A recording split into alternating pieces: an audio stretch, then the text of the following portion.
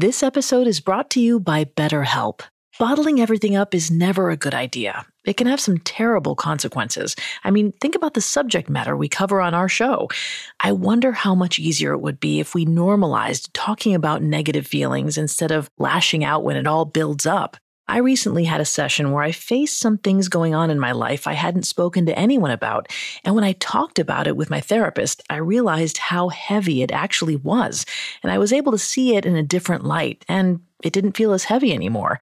When you need to talk, but you want a safe space for that conversation, I highly recommend BetterHelp. Even if you haven't experienced major trauma in your life, therapy is excellent for day-to-day positive coping skills and learning how to set boundaries. So if you want to give therapy a try, check out BetterHelp. It's entirely online, convenient, and flexible. It's also easy to get started. Just fill out a brief questionnaire to get matched with a licensed therapist. Get it off your chest with BetterHelp. Visit betterhelp.com/serialkillers today to get 10% off your first month. That's BetterHelp, HELP.com/serialkillers. There's a new class of blockbuster drugs. Drugs like Ozempic. They're changing bodies. And all of a sudden, just the weight starts falling off. Fortunes. It just got too expensive. They're just bank breakers. And industries. There was a lot of excitement. There was a lot of skepticism. The impact of these drugs from business to health is just beginning. From the Journal, $1 Trillion Shot. Find it in the Journal feed wherever you get your podcasts. Due to the graphic nature of this killer's crimes, listener discretion is advised. This episode includes discussions of murder and assault that some people may find offensive. We advise extreme caution for children under 13. When tiny Helena Fry first gazed upon Amelia Dyer, she had no idea she was staring into the face of her killer. Rather, she saw a homely, 59-year-old woman that gave off a grandmotherly warmth.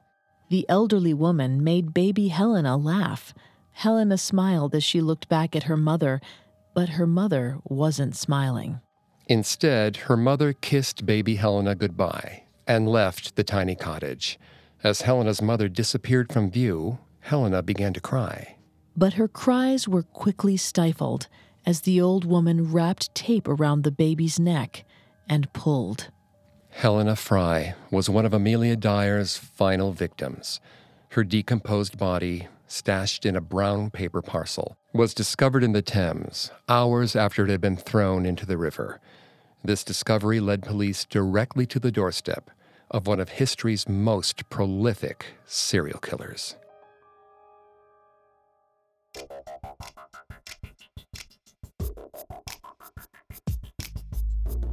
I'm Greg Polson. And I'm Vanessa Richardson. Welcome to part 2 of our special crossover episode of Serial Killers and Female Criminals on the Parcast Network. Today, the show where we delve into the minds and madness of notorious killers meets the show where we examine the psychology and atrocities of female criminals. We're joined by my Female Criminals co-host, Sammy Nye. Hi, everyone. Thanks for having me. I've brought together my co-hosts Greg and Sammy to explore the crimes of Amelia Dyer, the notorious 19th century baby farmer who murdered between 300 and 400 babies over the span of nearly 30 years. If you enjoy this episode, be sure to subscribe to Female Criminals to hear Vanessa and Sammy explore the stories and psychology of other dangerous women. You can find Female Criminals, Serial Killers, and all of Parcast's other shows on your favorite podcast directory. At Parcast, we're grateful for you, our listeners. You allow us to do what we love. Let us know how we're doing. Reach out on Facebook and Instagram at Parcast and Twitter at Parcast Network. And if you enjoy Serial Killers or Female Criminals, the best way to help us is to leave a 5-star review wherever you're listening. It really does help us. We also now have merch. Head to parcast.com/merch for more information. Now let's continue the horrifying story of Amelia Dyer.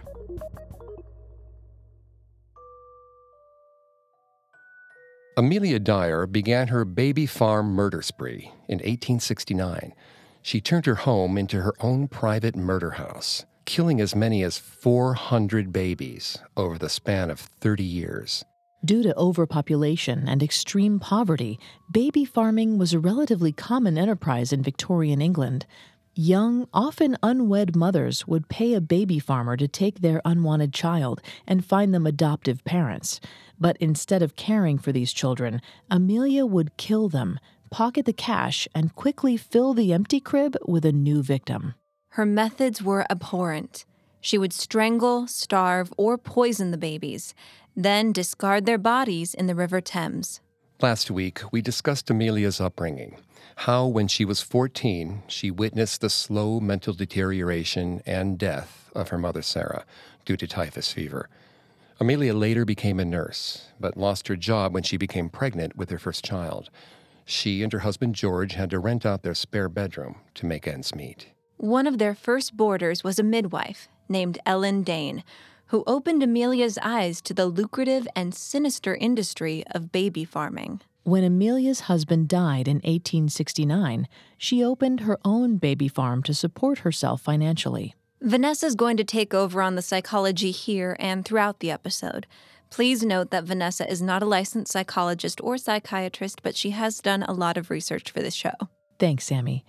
As we discussed last week, Amelia Dyer was a for-profit killer. According to doctors Michael D. Kelleher and C.L. Kelleher, she was, quote, strongly motivated by financial gain and was able to structure her crimes to be as covert as possible. She was able to organize all the details necessary to avoid drawing attention to herself, end quote. But in 1879, a local doctor grew suspicious when he noted that 4 babies had died in Amelia's care in the span of 2 weeks.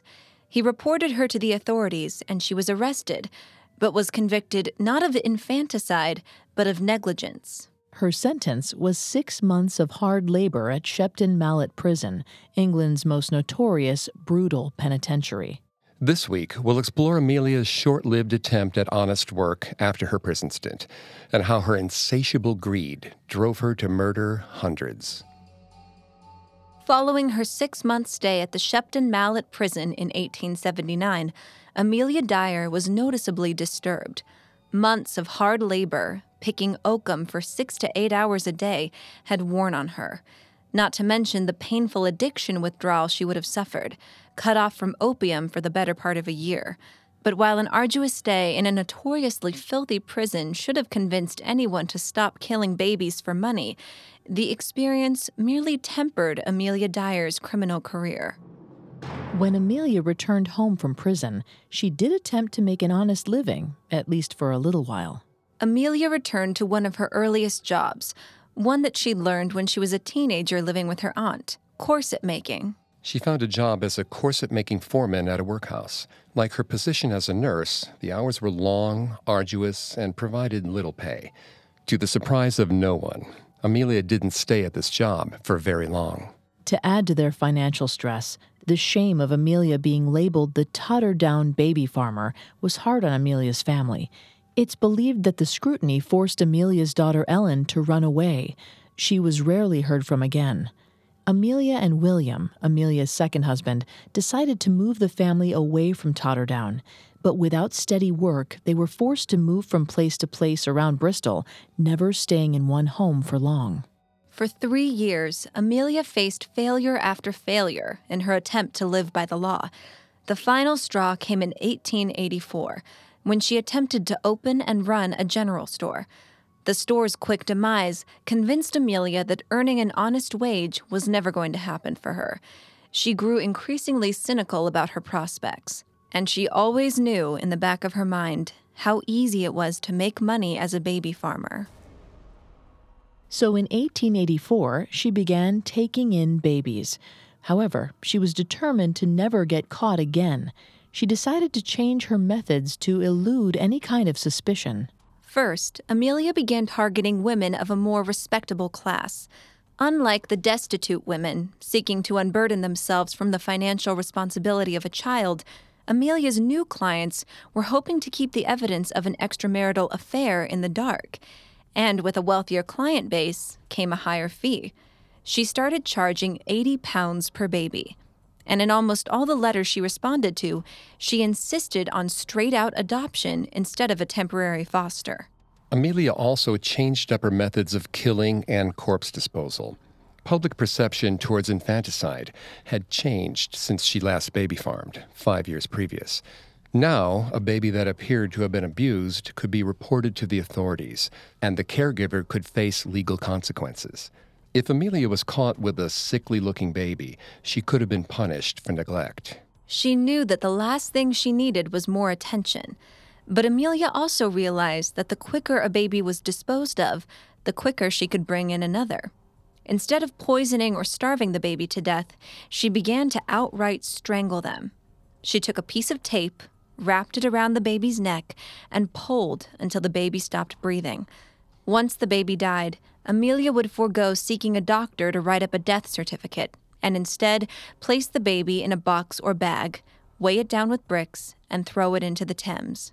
Amelia later admitted that she enjoyed watching the babies suffer as they died.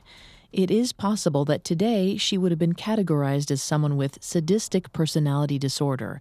The controversial diagnosis, included only in the Diagnostic and Statistical Manual of Mental Disorders, 3rd edition revised, states that one of the traits for SPD includes amusement or pleasure at the psychological or physical suffering of others. Not only did Amelia enjoy killing her victims, but with each new baby she killed, she became increasingly desensitized to the act itself. Another widely speculated belief was that her addiction to laudanum, which was back in full swing by 1884, may have numbed her to the horror of killing a baby. Laudanum gives off a euphoric sensation when used in heavy doses. The euphoric sensation may have played into the pleasure Amelia sometimes felt when she strangled the babies. Throughout the rest of the 1880s, Amelia and her family moved from house to house around Bristol. In each home, she would baby farm. Aside from the frequent moves, Amelia and her family faced few problems. For 6 years, the family lived comfortably and never faced any kind of financial crisis or scrutiny from the authorities. But that was about to change. As a farmer, Amelia made an agreement with her clients. It was generally understood that they would never see their baby again. But even with the social pressures put on women of a higher class, not all of them wished to sever ties with their illegitimate children. Generally speaking, Amelia was able to lie her way out of letting these women see their babies. But in early 1890, a young, educated, and unnamed governess, hailing from Exeter, began a correspondence with Amelia that would change her life forever. The governess revealed that she had become pregnant, and the father was the son of her boss. A marriage proposal between the two was suggested, but her boss hated the idea, as he believed the governess was of a lower class than them. The son was forced to move away, and the governess became jobless. Amelia agreed to take the child for £15, with the final payment occurring 2 months after the baby was born. The governess moved in with Amelia and her family in their Horfield house, near fish ponds. Within those 6 months, Amelia had managed to convince the governess to trust her entirely. She swore that she would care for the baby as if it were her own. The governess bought into it, hook, line, and sinker. Towards the end of the summer, the governess moved out of the Dyer home. A few weeks afterward, she returned to make her final payment, but things quickly went awry when she asked to see her baby one last time. Amelia brought her a child, but the governess quickly realized that the baby Amelia was holding wasn't hers. Amelia tried to lie her way out of the situation, claiming that babies change as they get older. But the governess didn't buy it. She inspected the baby's hip for a birthmark she remembered the baby having. Her fears were confirmed. This wasn't her child. The governess refused to pay Amelia a single cent until she could see her actual baby. Little did she know, the infant was already at the bottom of a river. Amelia had a problem on her hands. For days, Amelia was hounded by the governess. To complicate matters, the father of the baby had recently been given permission to marry the governess, so he also started dogging Amelia for answers. She was trapped. In an act of desperation, she told the governess that she had given the baby up for adoption to a couple who lived on a farmhouse. The couple had seen Amelia with the baby on a train platform and convinced her to give the baby up right then and there. Skeptical of her story, the governess and her husband decided to follow the lead. Which, of course, didn't pan out. A few weeks later, the couple was back on Amelia's doorstep. This time, she told them that the baby was given up for adoption in Bristol. They went round and round like this for months, until the governess and her husband finally brought the matter to police. At the beginning of 1891, the police paid a visit to Amelia's house. There was just one problem. Amelia was gone. William told the authorities that Amelia had died, her baby farming business along with her. The police bought it, even if the governess didn't. In reality, Amelia was hiding. She had fled in the middle of the night to a boarding house in Woodhill, a beautiful coastal town not far from Bristol. She hid there for the better part of the year, working as a nurse. And somewhat unexpectedly, she enjoyed her time in hiding. It was the most peaceful, tranquil stretch of her life. But it didn't last long. Amelia soon learned that William had lost his job and the family was hard up for money. So she returned to her family in Bristol and opened up her baby farm again. Worried the governess would be on her trail, she and William moved almost constantly, never staying at any address for too long. But in October of 1891, Amelia's luck ran out. The governess finally caught up with her and brought the police right to Amelia's doorstep. But the confrontation wouldn't land Amelia in prison. Rather, she would land herself in an asylum. Coming up, we'll see how Amelia's struggle to stay out of prison was only just the beginning. Now, back to the story. After a year of dodging the governess, 55-year-old Amelia Dyer found herself face-to-face with her nemesis in October of 1891, flanked by police officers. They questioned her on the whereabouts of the governess's child, and Amelia struggled to provide answers. She reverted back to her original story about handing the baby to a couple on the train platform, but there were gaping holes in her story. Regardless, neither the police nor the governess could provide evidence against Amelia, so there was little the authorities could do. No charges were brought against her, but the entire ordeal shook her, and she fell into hysterics. Amelia began to relive her 6 horrific months of hard labor at Shepton Mallet, and it pushed her over the edge. That night, she attempted suicide. William returned home from work to discover Amelia writhing on the ground, slash marks across her throat. She claimed to be hearing voices urging her to kill herself. For roughly a month, Amelia's daughter Polly was charged with looking after her mother as she experienced a nervous breakdown. William was away at work, so Polly became the sole caregiver.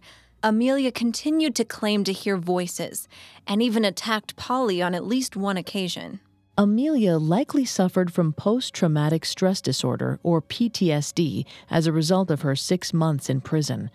According to Dr. Lee G. Thomas, symptoms of PTSD include, quote, reliving a traumatic event, avoiding anything which brings back memories of the trauma, abnormal jumpiness or irritability, feeling stressed out constantly, a low or depressed mood most of the time, and feelings of self-blame or anger towards some other figure supposed to be responsible for the present situation, end quote. The threat of possibly going back to prison theoretically made Amelia relive her time in Shepton Mallet and caused a mental breakdown. But Amelia had also proven herself to be smart, calculated, and manipulative. She had witnessed the mental deterioration of her mother and spent time working as a nurse in an insane asylum. She knew that life as a patient in an asylum was far better than that of an inmate in prison. Despite being rattled by her time in prison, Amelia had never before shown signs of PTSD. It wasn't until the police came knocking that she suddenly fell ill, leading some to speculate that Amelia's mental breakdown was completely fabricated. If she could get thrown into the asylum, the police might ease up, or at least believe that she had no idea what happened to the governess's baby. After weeks of Amelia's erratic behavior, William decided to call a physician and have Amelia looked at. The physician, Dr. David Bernard, believed that Amelia was a danger to herself and to her family. He referred her to the county asylum in Gloucester, 30 miles from her current home in Eastville, Bristol. The process of admission into a Victorian-era asylum wasn't the easiest. Legally, a potential patient required 2 written certificates of recommendation from medical physicians and, in some cases, an order from the magistrate.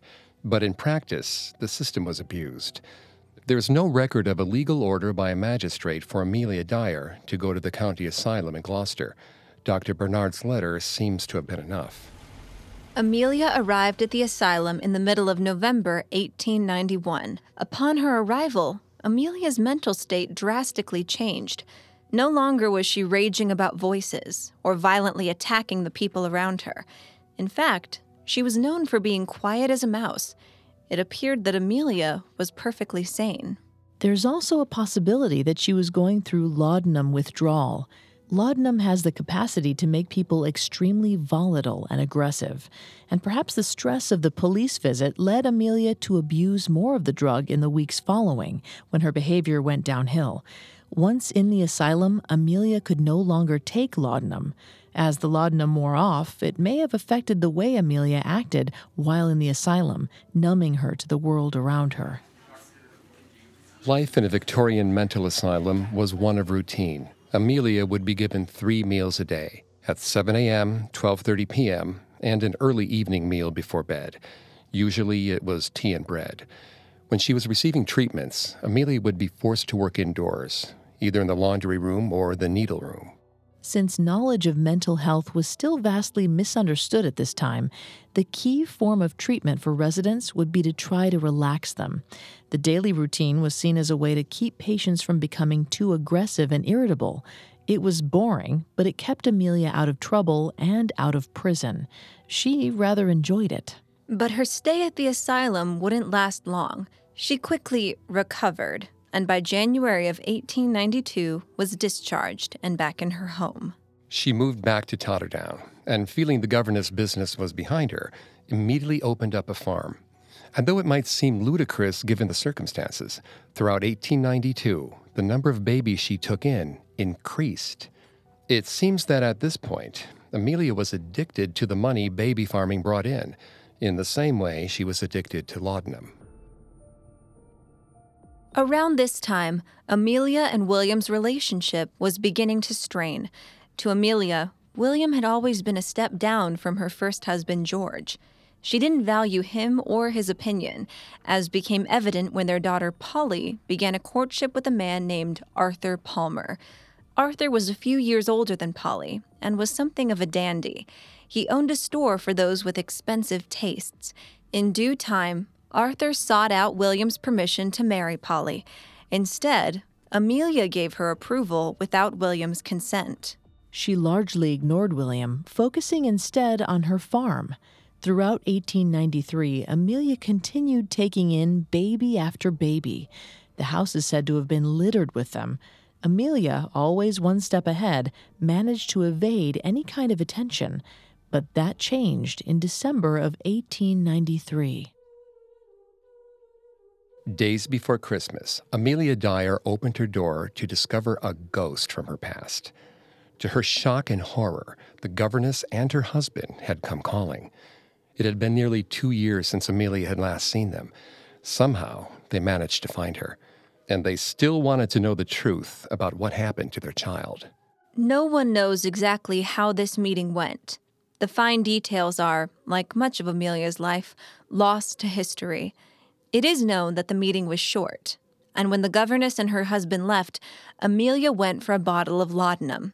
Polly claims that Amelia went out and returned with enough of the drug to kill someone.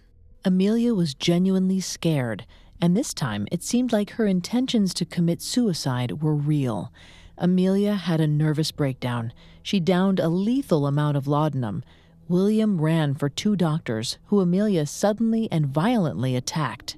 It seems that when Amelia realized her suicide attempt had failed, she immediately pled insanity. As the doctors tried to subdue her, she claimed that the voices were telling her to hurt them. She even said she was hearing non-existent birds. The doctors had seen enough. They recommended she return to the asylum. With the magistrate's approval, Amelia Dyer was committed to the Somerset County Asylum in Wells. But in less than a month, she was released. By the end of January 1894, Amelia had returned home, although the family reunion would be short-lived. For whatever reason, Amelia decided to leave William, taking their children with her. For the first half of 1894, Amelia moved from house to house, never settling down long enough for anyone to find her. The governess was always on her mind, and yet Amelia continued to take in babies. She refused to find any other means of income. But if Amelia thought that the constant moving would be enough to lose her archfoe, she was wrong. 4 months after returning home from the Somerset Asylum, Amelia was once again confronted by the governess and the police. Once again, no charges were brought. And, like a vicious cycle, Amelia tried to make her way to the asylum. However, this time she forewent the nervous breakdown. Instead, Amelia went directly to the Somerset County Asylum. Though the asylum allowed Amelia to stay the night, the attending doctors didn't find cause for her to be admitted and sent her away. Disgruntled, Amelia reached into her bag of tricks and decided to do what always got her out of trouble: attempt suicide. This attempt, unlike previous attempts, was clearly for show. Amelia tried to drown herself in a body of water that barely came up to her skirt. She was feigning insanity, discovered by police officers, quote, in an excited state, and taken to the Bristol General Hospital. For 2 weeks, Amelia was under observation, but ultimately released. The doctors noted that she was clearly suffering from melancholia, but there was no reason to admit her into any kind of asylum.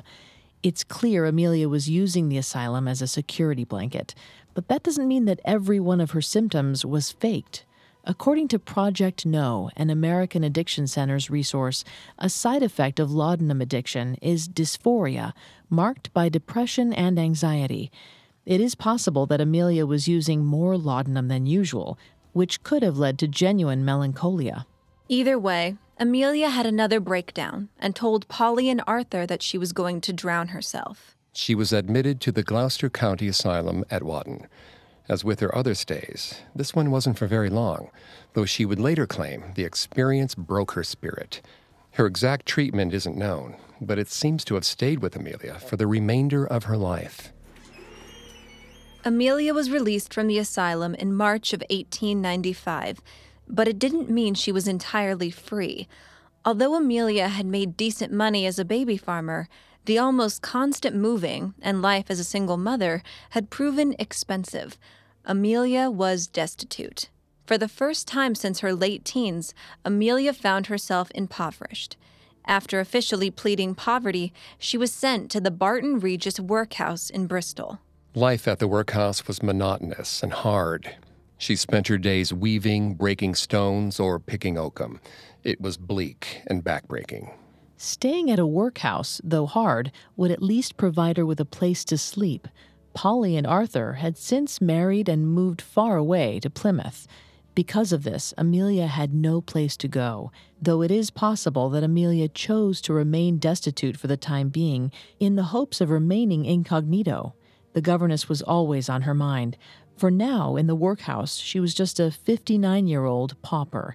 It was miserable, but safe. However, safety was never enough to quell Amelia Dyer's love of money. It seems that all the while at the workhouse, she was plotting her return to baby farming. With Polly and Arthur gone, she would need to find a new assistant. She found that help in the form of a 70-year-old pauper named Jane Smith.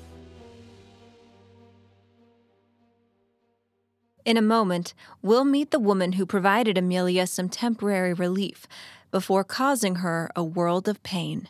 Now back to the story. In 1895, while living at the Barton Regis workhouse, 59-year-old Amelia Dyer met Jane Smith and immediately knew that she could seduce this timid, elderly woman into helping her start her next baby farm. Jane was a widow who relied on the workhouse to survive. When Amelia told Jane about her baby farming operation, she convinced her that it was a noble and virtuous profession. They would be helping young girls unburden themselves. Jane Smith bought into what Amelia was selling. Amelia even promised that the two would live together for the rest of their days as sisters. Jane Smith was in. They left the workhouse and moved in together in fish ponds. Almost immediately, Amelia began running ads for babies. It had been too long since Amelia had seen any kind of real money. Right off the bat, she took in as many babies as she could. Naturally, Amelia never told Jane about the killing aspect of their farm. When Amelia left the house with one baby and returned with a different one, Jane thought that was part of how it worked. She trusted Amelia fully. The scheme Amelia orchestrated was that of a mother-daughter family business. She convinced the susceptible Jane to let Amelia call her mother or Granny Smith. It reassured the young mothers that they were dealing with two sweet, harmless old ladies who would find loving homes for their unwanted children. Amelia kept to her old tactic of moving from house to house every couple of months. She refused to let the governess interfere with her work again. At some point, they moved to 45 Kensington Road in Reading, Berkshire, along the River Thames. For almost 30 years, Amelia Dyer had managed to successfully evade capture for murdering upwards of 300 babies. But all things must come to an end. Eveline Marmon was a 25-year-old barmaid who gave birth to little Doris Marmon in January of 1896. In March, she placed an advertisement in the paper seeking a wet nurse. Right next to Eveline's advertisement was one from a Mrs. Harding looking to adopt a child for a married couple. Quite the fortuitous coincidence. Mrs. Harding, one of Amelia's aliases, answered Eveline's advertisement and convinced Eveline that Doris would be in good, capable hands with her. For several weeks, Eveline and Amelia corresponded, and Eveline grew ever more pleased that she found the right person to care for her baby. Amelia traveled to the town of Cheltenham to pick up Doris. When Amelia arrived, Eveline was shocked that the woman she had been writing to was in her 50s. It made her nervous. But Eveline's fears were put to rest when she noticed how well Doris took to Amelia. For the price of £10, Amelia took Doris and promised Eveline that she could come to Reading whenever she wished and see the baby. A few days later, Eveline received a letter of safe passage from Amelia. Eveline wrote back, asking how Doris was doing. She didn't get a response. Amelia never returned to Reading with Doris Marmon alive. Instead, she took the train up to Willesden, just outside of London. It was here that she visited Polly. While at Polly's house, Amelia took a piece of tape, wrapped it around Doris's neck, and pulled until the baby stopped breathing. The next day, Amelia decided to kill another baby in her care, Harry Simmons, while she was still with Polly. However, there wasn't enough new tape to tie around Harry's neck, so Amelia decided to use the same tape on Harry that she had used on Doris. Both bodies were then stuffed into a carpet bag and weighted down with bricks. She returned to Reading, and the moment the train arrived at the station, Amelia quickly made her way to a bridge over the River Thames and threw the carpet bag into the river. Amelia was pleased with both of these kills. Sure, they had gone off without a hitch. Little did she know that her partner, Jane Smith, was growing suspicious. In the months leading up to the murder of Doris, Jane Smith had begun to feel unsettled. The number of babies coming and going was becoming too much for her to handle. Why were the babies she was saying goodnight to replaced with different babies in the morning? Something was afoot. While on a stroll one day, Jane passed a shop displaying photographs in the windows. Jane felt sick as she realized that the images were of babies that had been abused. Little did she know, Jane had stumbled upon an office for the National Society for the Prevention of Cruelty to Children. The NSPCC was a recently created organization whose purpose was to protect children from harm. Jane broke down in tears over the images. The wife of NSPCC officer Charles Bennett saw Jane through the window and went to console her. Jane told Mrs. Bennett about the strange goings-on at her home, that she was beginning to think her friend had not found the disappearing baby's adoptive parents. Mrs. Bennett assured Jane that her husband would come and investigate. From that moment on, Charles Bennett became Amelia's shadow. Weeks later, Amelia's house began to smell foul. Jane was the first to notice it, but Amelia said it was nothing. The stench only grew. Amelia knew the source of the smell. It was the body of Helena Fry, a baby Amelia had adopted for 10 pounds. For some odd reason, Amelia didn't dispose of Helena's body right away. For roughly 3 weeks, the body sat decomposing in a parcel in the house. In the early hours of March 30th, Amelia finally took the foul-smelling parcel with Helena's rotting corpse and threw it into the Thames. In an act of pure carelessness, Amelia didn't check to see if the parcel had sunk. She simply walked away. Later that morning, a local bargeman guiding his cargo along the river noticed something floating along the bank. Using his hook, he retrieved the parcel from the water and opened it, curious. As he unwrapped the layers of brown paper, it slowly revealed parts of a human foot and leg. The bargeman rushed to the authorities. Constable James Anderson, a Reading police detective, finished unwrapping the parcel with a surgeon and uncovered the remains of Helena Fry. They were horrified to find the baby with a piece of tape tied around her neck, a clear indication that she was murdered. Constable Anderson noticed a label for the Temple Meads train station in Bristol inside the parcel. Upon further inspection, he soon discovered handwritten markings that, luckily, weren't affected by the water. The note contained a name and an address. Mrs. Thomas, 26 Piggott's Road, Lower Caversham, Reading, Oxon. 26 Piggott's Road was an address that Amelia lived at during the early weeks of 1896. Constable Anderson went to the Temple Meads train station, and a clerk was able to identify not only the parcel wrappings, but also tell them that Mrs. Thomas had moved to 45 Kensington Road. Constable Anderson and Sergeant Harry James began conducting their investigation. Neighbors on Piggott's Road confirmed that Mrs. Thomas was a former resident, and that there seemed to be a steady stream of babies coming and going through the house. More interesting to the police, however, was that the former resident was also on the radar of the NSPCC. The pieces were falling into place, but not wanting to scare their suspect away, the police decided on a sting operation. In the first days of April, the police attempted to set Amelia up using a young woman looking to arrange an adoption. But Amelia was out of town visiting Polly. 2 days later, on April 2nd, Amelia returned and met with the police decoy. The two struck a deal, and a baby would be delivered the next day. But on April 3rd, Good Friday, Amelia wasn't visited by a young woman looking to have her baby adopted. Instead, she was met by Constable Anderson and Sergeant James. The police raided the house and discovered evidence against Amelia everywhere. Spools of tape, baby clothes, a tin can which, judging by the smell, was clearly a place a strangled baby was stashed. Anderson and James were disgusted and arrested Amelia on the spot. The next day, she would be charged with murder. The police discovered letters that led them to Polly and Arthur. Believing Arthur was an accessory to Amelia, the police arrested him too, despite protests of not being involved. A month later, Polly was arrested after accidentally revealing her own baby farm operation that resulted in the death of a child. In the following weeks, more bodies were discovered in the Thames, including the carpet bag containing Doris and Harry, Amelia's final 2 victims. 50 babies were discovered in the Thames between Reading and London.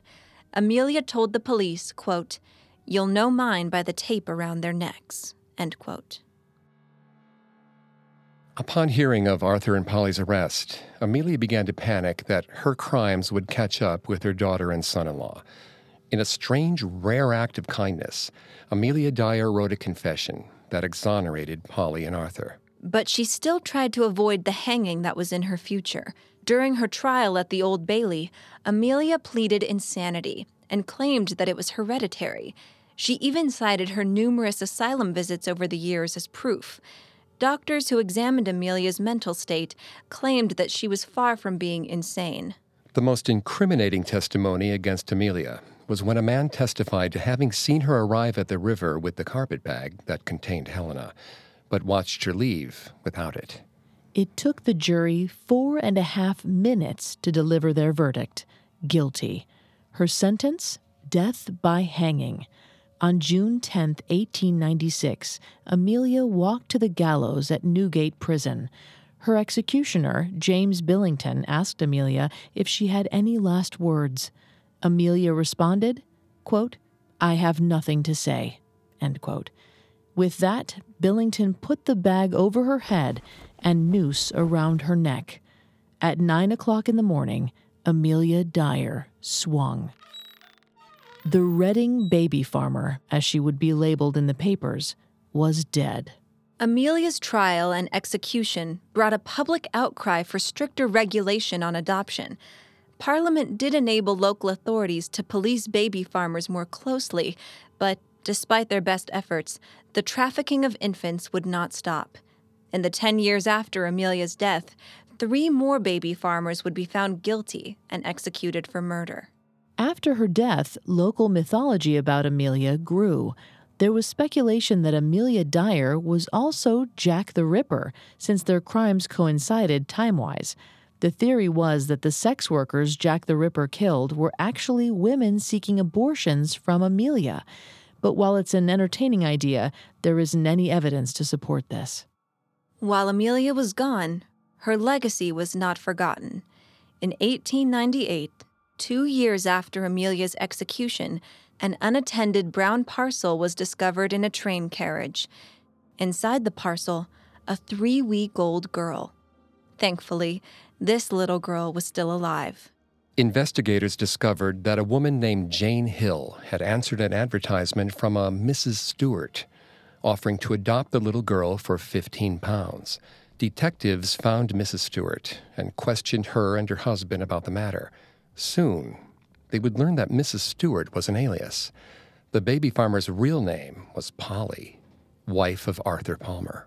Like mother, like daughter, Polly had seemingly learned from her mother's mistakes and was attempting to carry on the grisly family legacy, killing children, pocketing the change, and letting their bodies litter the River Thames.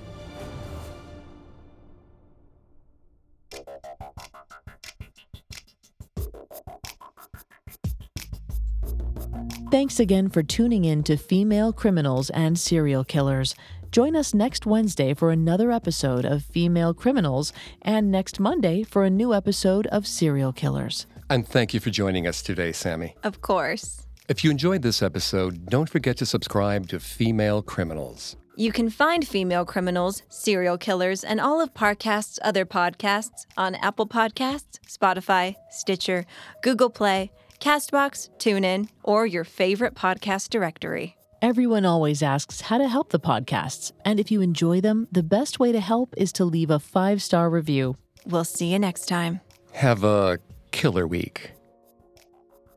Female Criminals and Serial Killers were created by Max Cutler, are a production of Cutler Media, and are part of the Parcast network. They're produced by Max and Ron Cutler, sound design by Michael Langsner, with production assistance by Ron Shapiro. Additional production assistance by Maggie Admire and Carly Madden. This episode was written by Joe Guerra and stars Vanessa Richardson, Sammy Nye, and Greg Polson.